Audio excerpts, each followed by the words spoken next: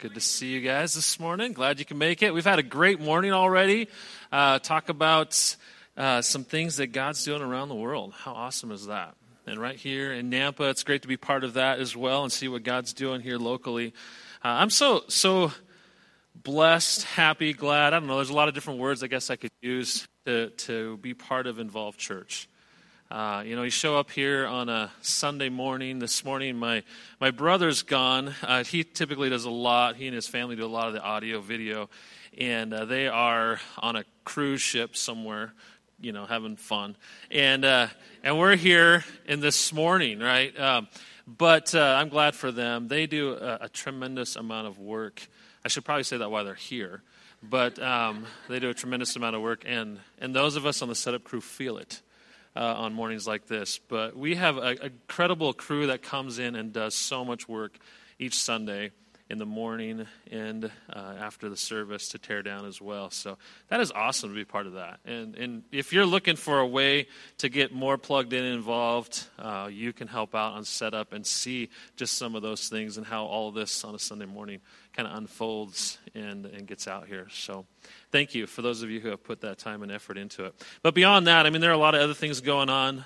Discipleship groups meeting throughout the week, small groups. There are life groups meeting, and we have hosts in their homes, opening their homes so people can come and learn. And right now we're going through Starting Point as a church, which has been great. It's brought up a lot of discussion, I think, in a lot of different groups, and so that's been great as well. And so it's great to be able to be part of a church where you see just that much interaction taking place. And so we're blessed by that. And then this week, we were asked how we like our peanut butter, and Facebook just kind of exploded. I don't know what happened there, but people have an opinion about peanut butter, apparently. So that's all right. Keep those things coming. It's fun to have the interaction throughout the week as well. Well, I hope you're here because you want to know more about Jesus, because that's where you're going to hear about.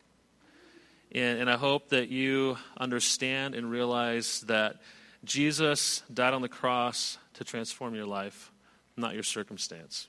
He didn't have to die on the cross to transform your circumstance, but he had to die to transform you. And that was the purpose.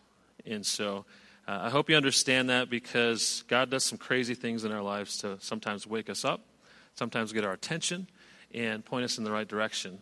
And maybe you have already experienced that, and maybe you're experiencing it now. Maybe you will in the future. But know that God's purpose and plan is to transform you and your life. Well, as we move through our study in Romans, we are in chapter 3 today. We'll start with verse 21. I want to remind you of this, that you can text your question throughout the message. If you have a question, text it to 208-205-9771. And we will either answer that here at the end. We'll take about 5 minutes at the end, go through one or two questions. And then whatever we can't get to, we've been putting a video together midweek. It comes out Thursday night at 6 o'clock. And then you can see it there, or later on Friday, Saturday if you want to. You can go back and take a look at it as well. So we've been trying to answer questions there. I've been enjoying that. And a lot of the questions we've had recently have been about God's sovereignty. We just sang about that. Sovereign over us. How does that work? And to be honest, in a lot of ways, it's a great mystery. And we're going to talk about it more and more as we continue to go through Romans. And when we hit chapters 9 and 10, that'll be kind of the peak of it. That'll be the climax there, so to speak. And so you can be looking forward to that. That'll be in the summertime when we hit that together. Well, so far, what is going on? I told you we're going to be in chapter 3, verse 21. So what is going on up to this point? And here's some of the things we've talked about. Both Jews and Gentiles alike are on the same playing field when it comes to salvation, because both are sinners. Okay, from chapter 1, verse 18, all the way to chapter 3, verse 20, Paul has talked about the Gentiles and how the Gentiles are sinners. He's talked about the Jews and how the Jews are sinners. So it doesn't matter if you were born a Gentile, which is a non-Jew, and a Jew who was a descendant of Abraham. Either way, you are a sinner. Okay? Well, then the Gentiles start asking questions like, well, we're kind of special though, right? We had that agreement. We had that covenant with Abraham. It was Isaac's son it was Abraham. It was Isaac who was going to be on the altar to be sacrificed, not Ishmael, as the Muslims like to try to say. It was Isaac who was going to be sacrificed. There's something special about that. God provided for that. So isn't there something special? And he goes on, he says, well, the Jews were given the law, and the law was given to point out sin. He talks about that in verse 20. We looked at that last week. Therefore, the Jews have a special place in God's plan. That's something as you go through the Bible you can't deny. In fact, as you go all the way through it, through the New Testament, Old Testament, you go into Revelation, you're going to see that God is working a special plan with his people Israel. And we'll see that in Romans as we get into chapter 11. We're going to talk about that, how God has a special place for Israel. Okay, so he is doing something that's unique with the descendants of Abraham. But most of us in here, probably 95, maybe 99% of us in this room are more of a Gentile background. And so we're kind of talking about from our point of view and also bringing in the perspective from a Jewish point of view as we move through this. So, up to this point, we've covered that both Jews and Gentiles are sinners, that there is a special place for Jews. Okay? And as you go back and you go into chapter 1, verse 18, you see just how bad we really are. So if you need to be reminded of that, go back and read that. And you're welcome to read that on your own. But here's the point, here's the big idea, and where we're going to be going today. Now that you know you're really bad, it's time to focus on what's really good. And that's the transition. That's the direction we're going to be going forward. So up to this point, you may be saying, man, this church just beats you over the head, right? Well, that's the way Paul designed the beginning of Romans, to point out the fact that we need a Savior, Jesus Christ. And so he starts off bringing up the fact that we're sin. So what do you do when you sin? Or let me ask you another question. How do you make God happy with you? Okay?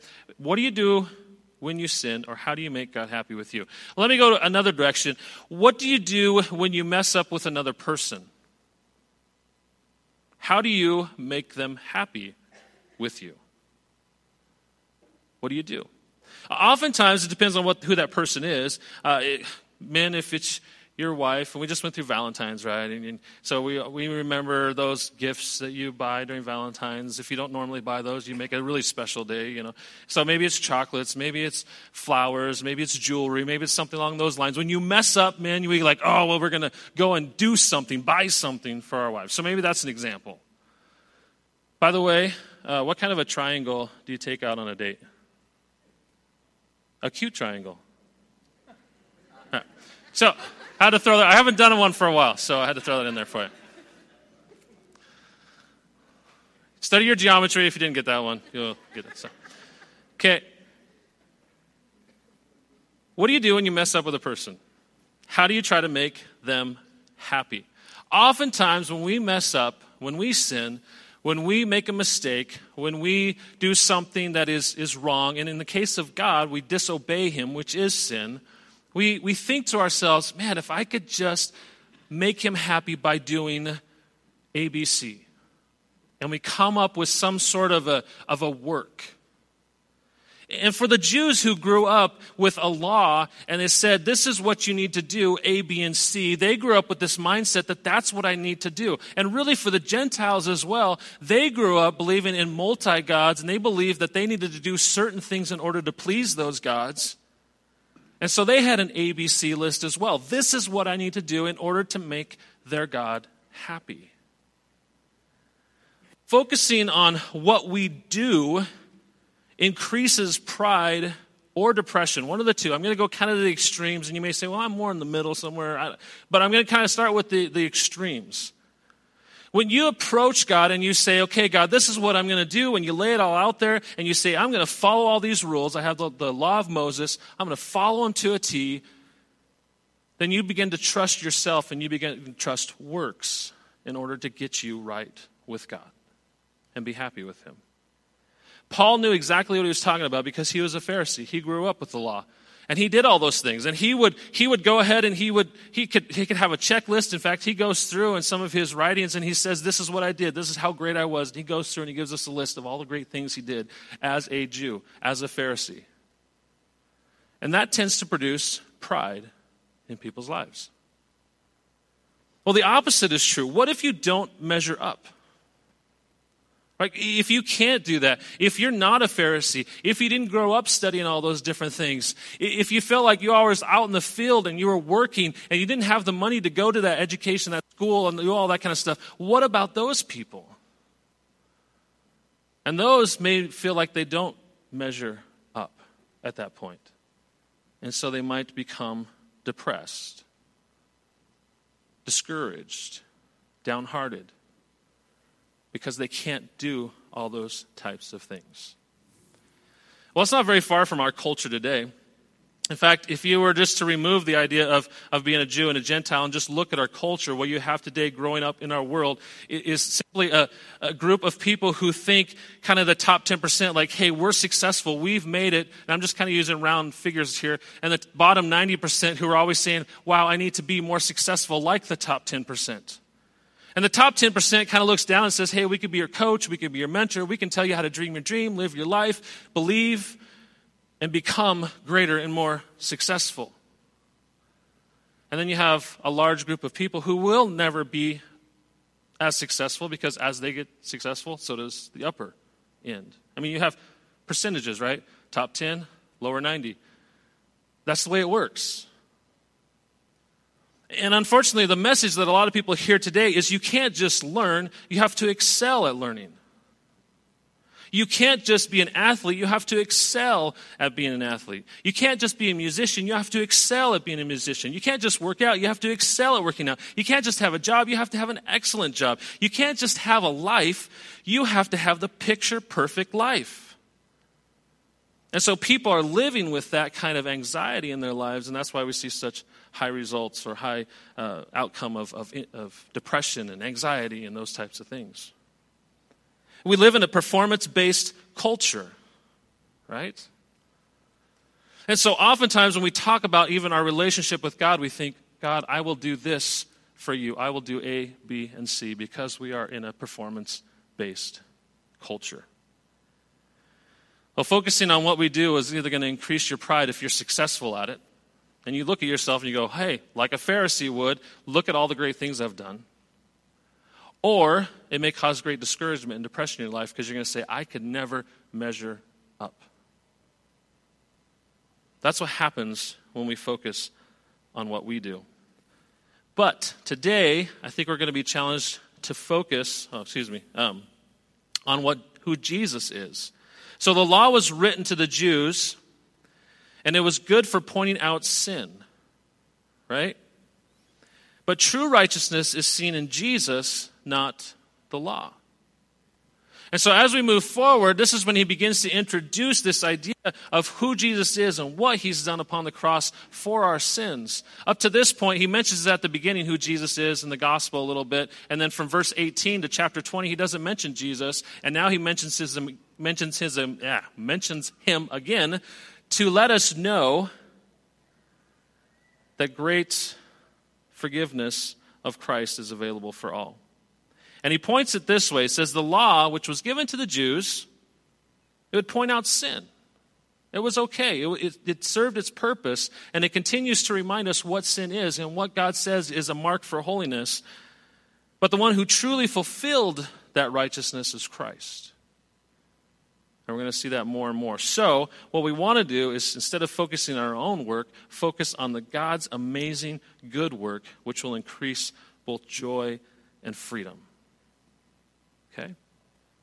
So I'm kind of giving you an outline before we jump into the text because I think it'll help us as we walk through the text together. So this is just kind of the outline as we move through it. There are 3 points I want to talk about this morning. The first one is justification. And maybe you've heard this word before, but if you haven't, then it'll be new to you. If you have, great. It'll be another time for you to hear it and hang on to it.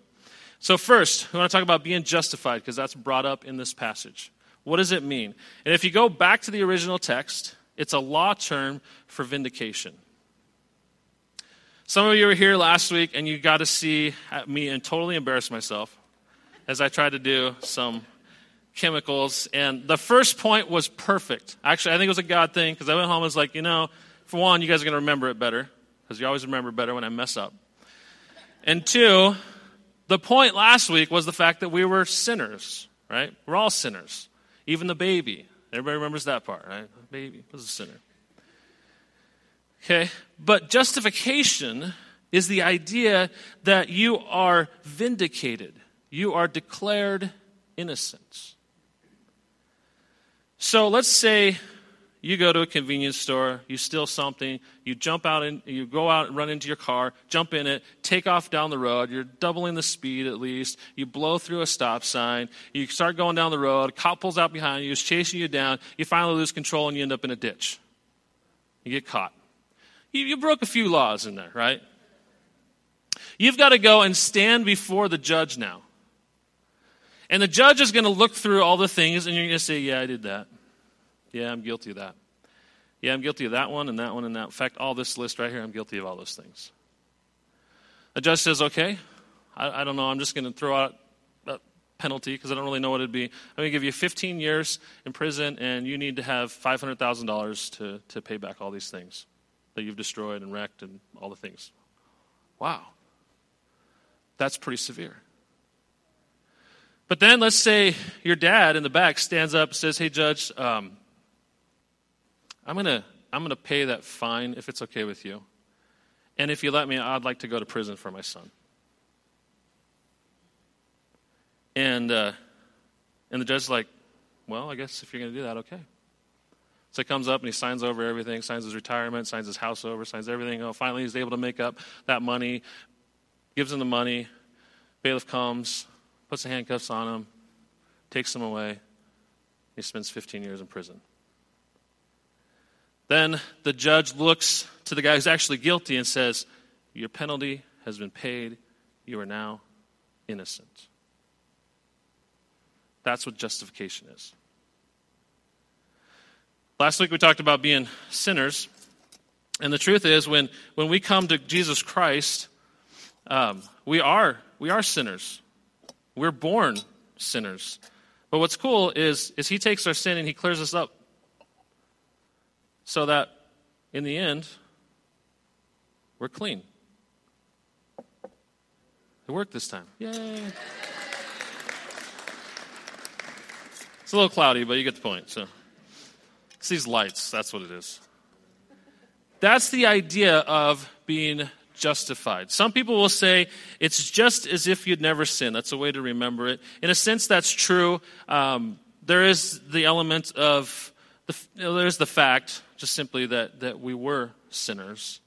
And I think it's even more powerful to admit that we were guilty, and yet he still declares us right. He still declares us innocent. So you need to understand that term, being justified.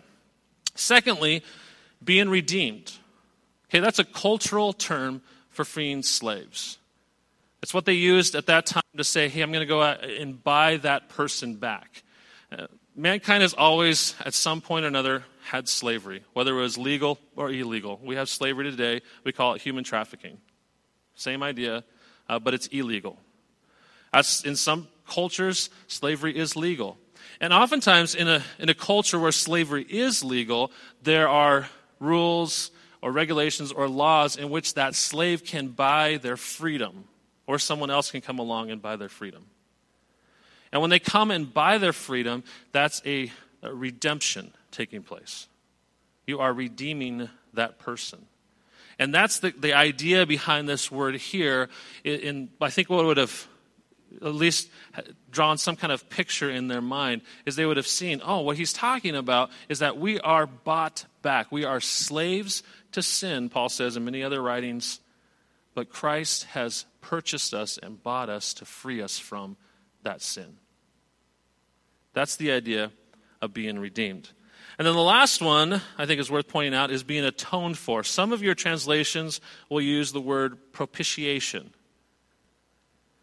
And the idea, if you look throughout the New Testament and the Old Testament, I think when Paul uses this word propitiation or atonement here, it would have drawn a picture, at least in the Jewish minds, of the mercy seat. And what the mercy seat was in the temple after an animal had been sacrificed, the priest would then take that blood and they would sprinkle it on the mercy seat. And that mercy seat would then be that whole process would be an atonement for that person's sin. And the picture here that Paul is drawing in people's minds is simply this, that when Jesus died upon the cross, he sprinkled his blood. And there's a picture of this in Hebrews. You could read about it in Hebrews where he talks about he actually went into the heavenly temple and actually went and sprinkled his blood there. He sprinkles his blood as an atonement for our sins. Now there's another piece to this that I think is really important. If somebody were to come up here on stage and say, hey, I'm going to make it my life, I'm going to make it my vow to live exactly like Jesus. In fact, I am going to go all the way to be sacrificed just like him on a cross. And let's say that person did it. Let's say that person went and sacrificed themselves on a cross. Would their blood pay for your sin? No. Do you know why? Well, we could go to a couple of different things. One, they're not God, so they don't have that authority. But two, more importantly, the Father, God the Father, would not have accepted their death as payment. The idea of an atonement, the idea of propitiation is not only that the act has happened, that the sacrifice has happened, but that the one who can forgive, the one who has the power and authority to forgive, actually forgives, accepts that sacrifice.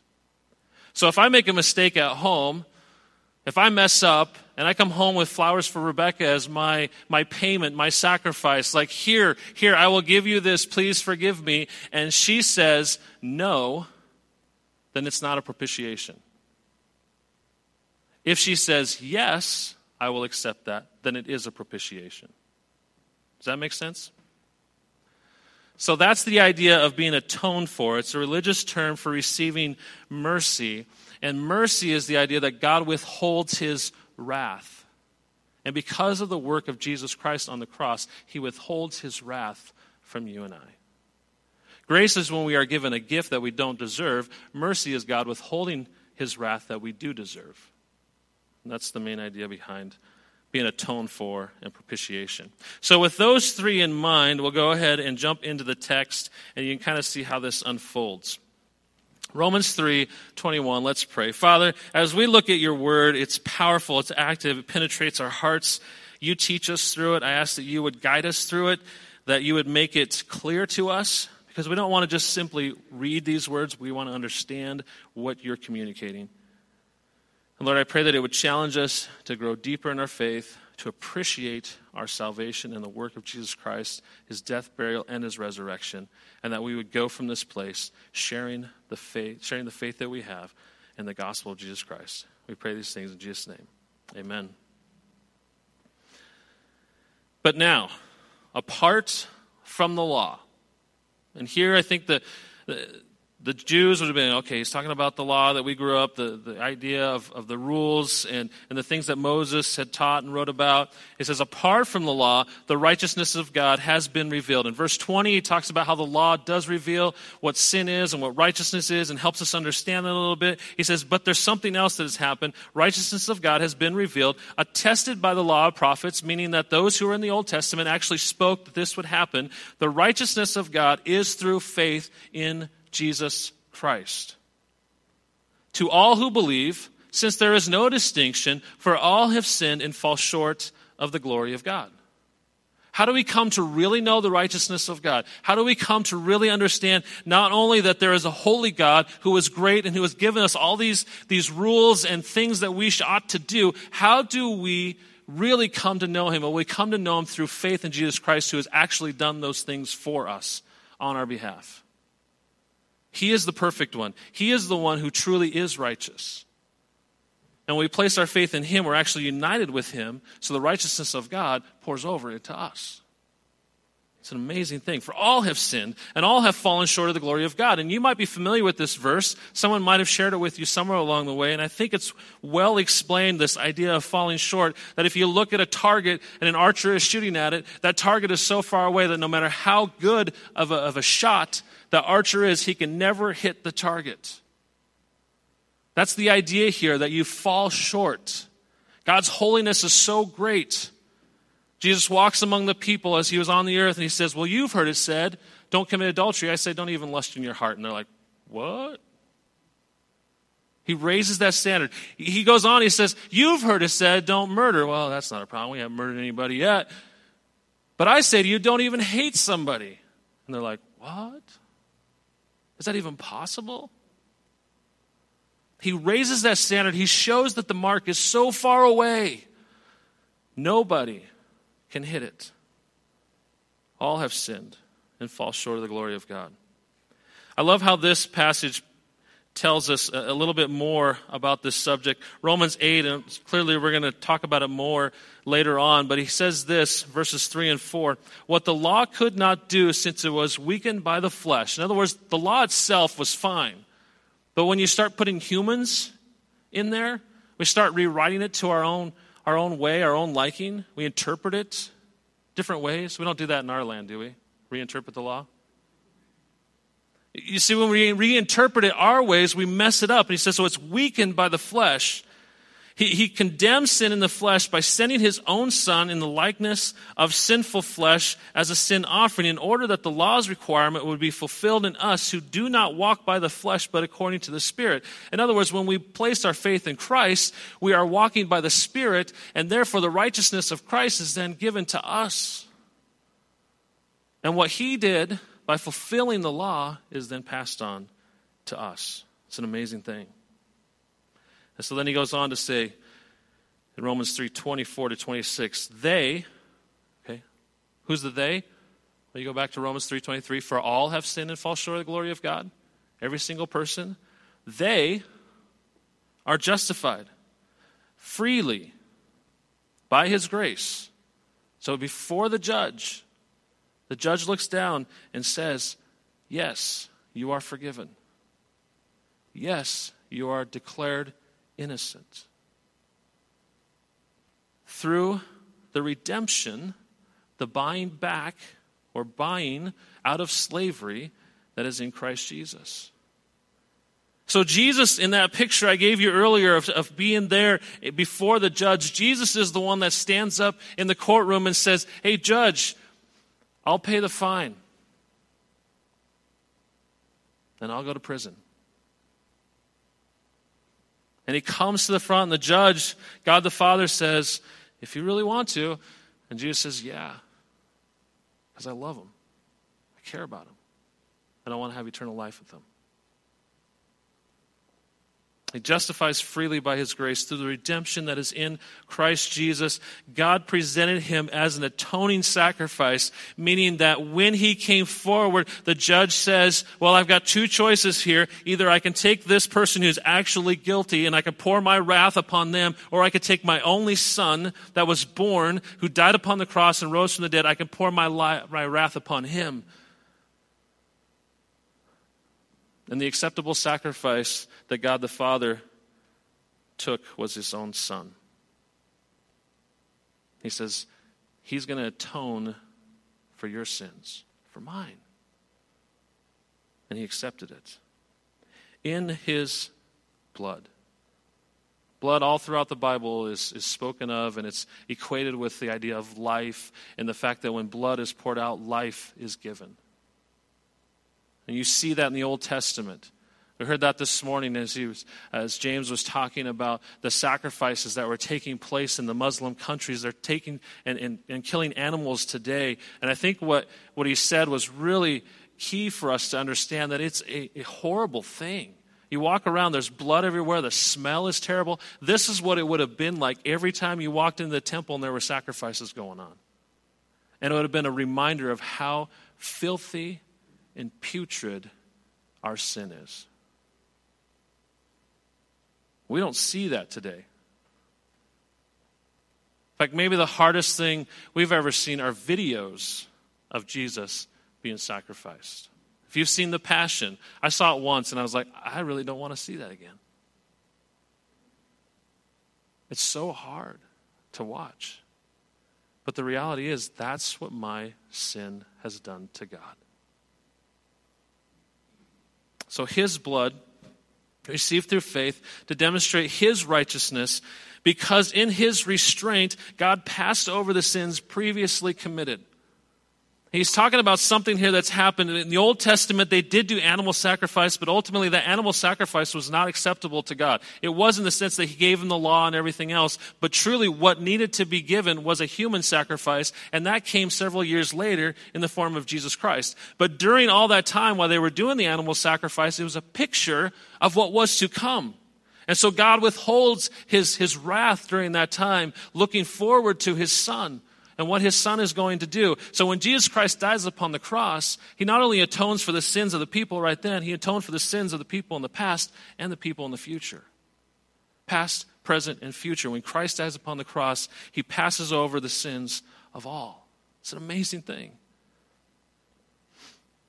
He goes on, God presented him to demonstrate his righteousness at the present time, right now, to those people that Paul's talking to. Listen, here it is. Here's the righteousness of Christ, or righteousness of God. It's found in Christ, so that he would be righteous and declare righteous the one who has faith in Jesus. You are righteous, you are good if you place your faith in Jesus Christ. Not because of your own works, but because of the work of Jesus Christ. And that's the point he's coming to. As he goes through verse 1:18 all the way through 3:20, he talks about just how bad we really are. And then he moves to focus on how great God is. So it's time to really focus on what's really good. Let me give you one more story before we go to questions. If a guy, let's say you own a house. It could work if you have a horse too. Well, maybe not this analogy. But if you own a house on the corner of a block, and somebody runs through and just kind of clips your porch and just tears the porch off the front of your house. The next day, and you know who did it, of course they find out and everything. The next day, the guy who tore the porch off of your house comes to you, and he's got a hammer in one hand, and he's got a little box of nails in the other, and he says, I'm here to fix your porch. And then a guy from the insurance agency walks out, and he comes and he looks at your porch and all the damage that's there, and he says, I estimate this is probably going to be, I'm going to throw out a number, $25,000 to fix it. Professional to come. We're going to go above and beyond that. We're going to write you a check right now for $50,000 to cover it. Which would you accept? Do you want the guy with the hammer and the little box of nails to work on your porch? Or do you want the big fat check? My guess is most of you are pretty smart people. So you're probably going to pick the check, right? Listen, when we realize that we have sin, when we realize that we're really bad, some people are still trying to figure that out. I get it. Maybe that's where you're at. You're like, I don't know if I'm really that bad. I'm still trying to figure that out. I'm trying to figure out how this whole thing with faith works.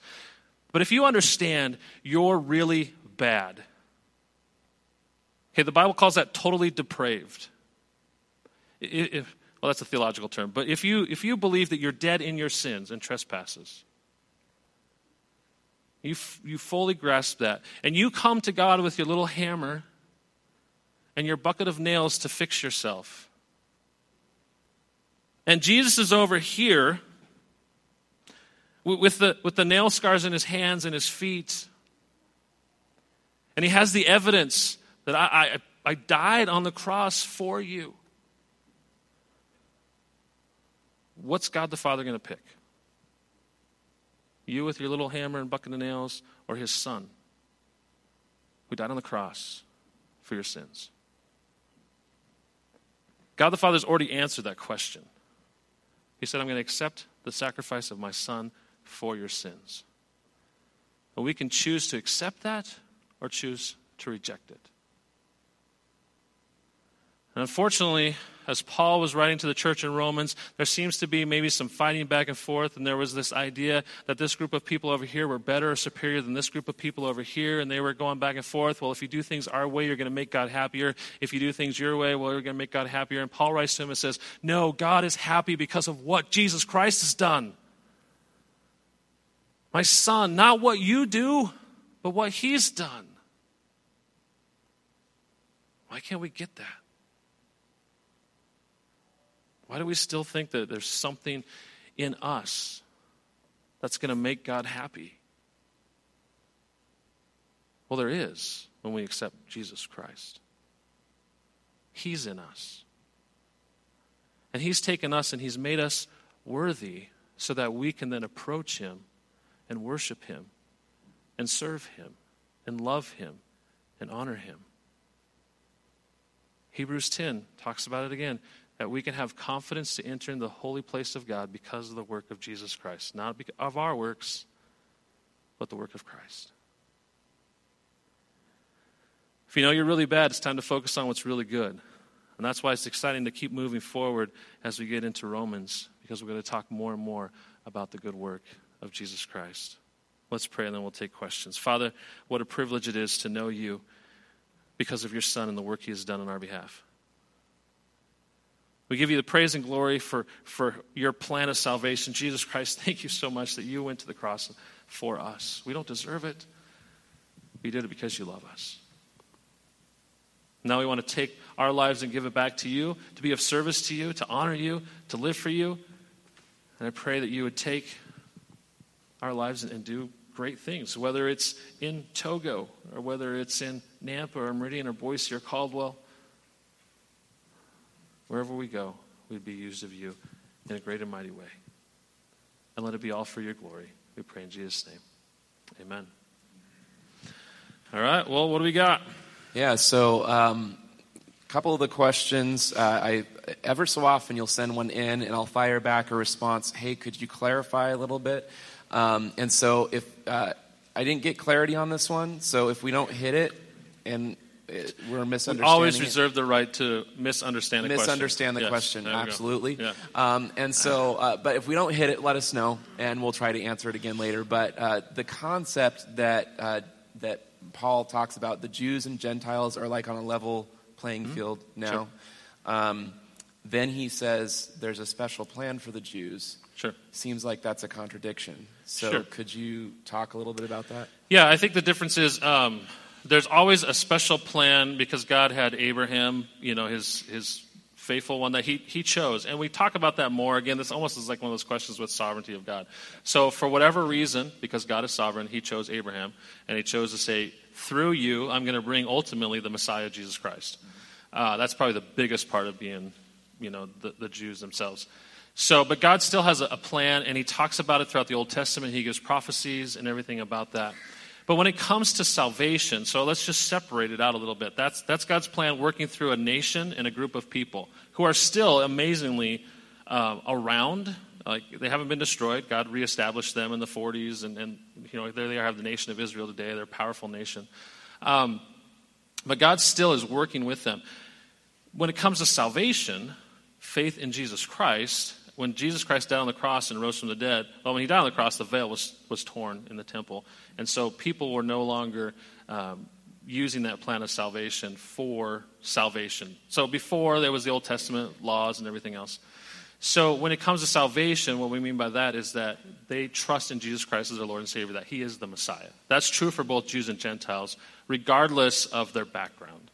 So that's the way I'm trying to separate it out. Hopefully that's clear. If not, we'll try to tackle that one more. You can, like you said, whoever wrote that can text in again to try to make that clear. Absolutely. Yeah. So next question we're going to hit, what about the unforgivable sin? Okay. Yeah. Is there an unforgivable sin, or what is... it just says, what about the unforgivable sin? We can definitely go through this maybe a little bit more with some scripture. But the unforgivable sin, talked about in a couple different places.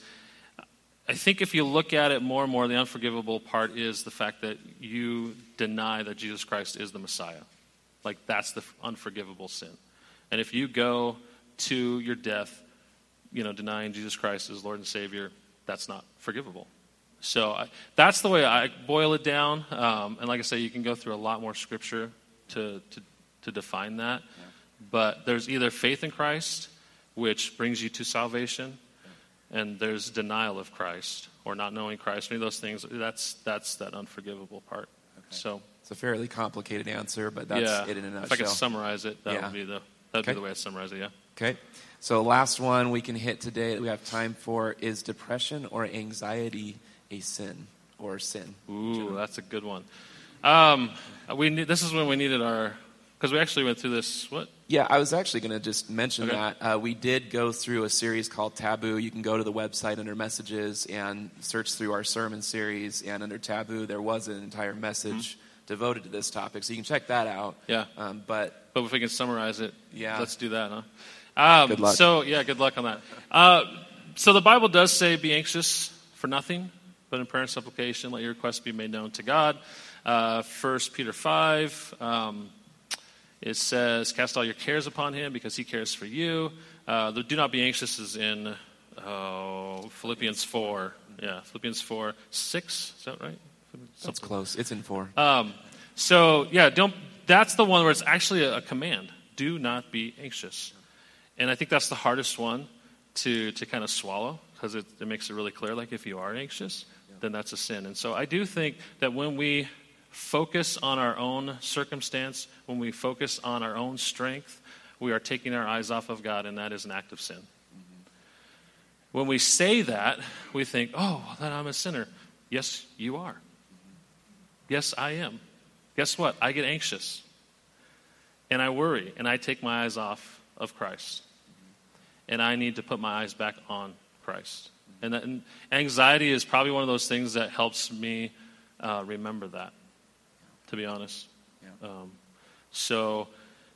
There are all kinds of different levels of anxiety. There's, those types of things you can go into. It leads to depression and, all that kind of stuff. But ultimately, anxiety points our attention inward. So that would be the simple answer. Yeah.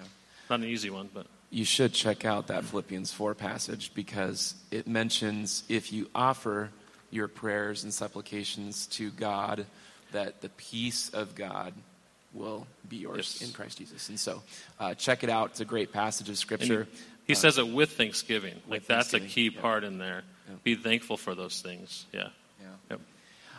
There's another question, and I'm going to read it to you, but we're not going to answer it today.